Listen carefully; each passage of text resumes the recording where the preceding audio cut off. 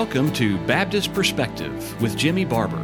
Whether you're listening while driving home from work, sitting with a hot cup of coffee, or making dinner, we hope this podcast will be thought-provoking and edifying. Now, here with today's episode is Jimmy Barber. In our previous podcast regarding Christianity and its connection with civil government, we initially quoted from the major Protestant confessions, being the Westminster Confession and the Savoy Declaration, and the contrast of the Baptist London Confession of 1689. From these we discovered that while Articles 1, 2, and 4 were essentially the same, though there are only 3 articles in the Baptist Confession, there were differences with Article 3 of the Protestant confessions. The differences between Articles 3 of the 2 Protestant confessions were given as such. 1. The Westminster focuses Article 3 around the church, which according to their form of church government is an umbrella over congregations, whereas the Savoy Declaration centers it around the interest of Christ in the world. 2. Both affirm that civil government is to encourage, promote, protect, and preserve the gospel and professors of the gospel. 3. Both affirm that blasphemies, heresies, corruptions, and wicked practices be prevented, and that the truth of God be kept pure. 4. The Savoy allows some leadway so for others who differ from them by saying, not disturbing others in their way or worship that differed from them, whereas the Westminster does not allow such liberty of conscience and freedom of worship. And 5. The Westminster grants that the civil authority has power to cause synods, to be present in them, and to provide that whatsoever is transacted in them be according to the mind of God, where the Savoy does not allow. We further noted that these differ from the Baptist Confession, where Article 3 simply states civil magistrates being set up by God for the ends aforesaid, subjection in all lawful things commanded by them, ought to be yielded by us in the Lord, not only for wrath, but for conscience's sake. And we ought to make supplications and prayers for kings and all that are in authority, that under them we may lead a quiet and a peaceable life in all godliness and honesty. Subsequently, in our second podcast, we further quoted from latter Presbyterian confessions to verify that while these confessions give broader latitudes for other denominations, yet they affirm that civil government continues to have a role in the affairs of the congregation of the Lord. They further assert that the house of the Lord is to be involved in the affairs and environment of society.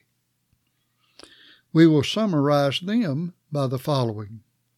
1. While affirming that all denominations should be free in their worship, they say, quote, as nursing fathers, it is the duty of civil magistrates to protect the church of our common Lord, end of quote. 2. As late as 2014, the Presbyterian Church of USA stated, quote, that the preservation and purification of religion is particularly the duty of kings, princes, rulers, and magistrates. They are not only appointed for civil government, but also to maintain true religion and to suppress all idolatry and superstition. This may be seen in David, Jehoshaphat, Hezekiah, Josiah, and others highly recommended for their zeal in that cause, end of quote. And 3, that while the Cumberland Presbyterian Church too affirms religious freedom for all denominations, it further declared that the church is to be an advocate for all victims of violence and, quote, to promote reconciliation, love, and justice among all persons, classes, races, and nations, end of quote. Through various means, these confessions, while affirming freedom for all denominations, they affirm that civil government has some responsibility to the house of God for protection. The idea that the purification of true religion and suppression of idolatry and superstition be the duty of civil government. The question arises as to the definitions of true religion and that of idolatry and superstition. In other words, the implication is that civil government is to identify true religion and that idolatry and superstition be suppressed. This means that civil government is to determine what is true religion, and it is to suppress anything else because it constitutes idolatry and superstition. Furthermore, we saw that congregations are to be involved in the promotion of reconciliation, love, and justice among all persons, classes, races, and nations. Here, congregations are encouraged to be involved in civil government and society in every area of life. As can be seen from all the Protestant confessions from history to modern times, the role of a connection with civil government and congregations is encouraged. No wonder religious institutions are involved in lobbying and other forms of influence for the purpose of establishing governments and laws regarding the various denominations and the advancement of their ideas. With such beliefs, is it any wonder that our current government is becoming more aggressive in seeking to define the ministry and the message and the practice of all religions, especially by denigrating the gospel of Christ? Allow me to digress briefly and say that it is one thing for an individual, whether a Christian or not, to become involved in civil government, but it is entirely different for a religious assembly to do so. I encourage Christians to be involved in civil government, but only as a citizen and not as a representative for a denomination or a congregation unless it is to appeal to the government for the freedom of religious worship. We plan to say more about this later. The role of the New Testament congregation does not include involvement of civil government or of worldly organizations of any kind. With religious societies and denominations more and more being involved in the shaping and forming of civil government, is it any wonder that the government is more and more striving to establish the boundaries of religious institutions? Also, when congregations and religious institutions run to the government to obtain their 501c3 nonprofit status, they are in effect allowing the government to validate and or define them as to whether they are a house of God or not. Neither did Christ nor the New Testament congregations go to Caesar for approval to exist. Likewise, the New Testament assemblies did not seek to establish the governmental laws of Rome or any other country. However, when the Catholic religions were formed, they connected with civil government for aid in advancing their cause. Later, when the Protestant Reformation came about, the Protestants adopted this union of civil government. Likewise, in the early days of the United States of America, civil government in various states, and also the federal government somewhat, sought to include laws for the advancement of religion, and the Baptists appealed to the government in opposition to this. as mentioned before regarding appealing to government for religious freedom, we plan to discuss this later. Essentially, I believe there are basically two questions or issues that need to be addressed.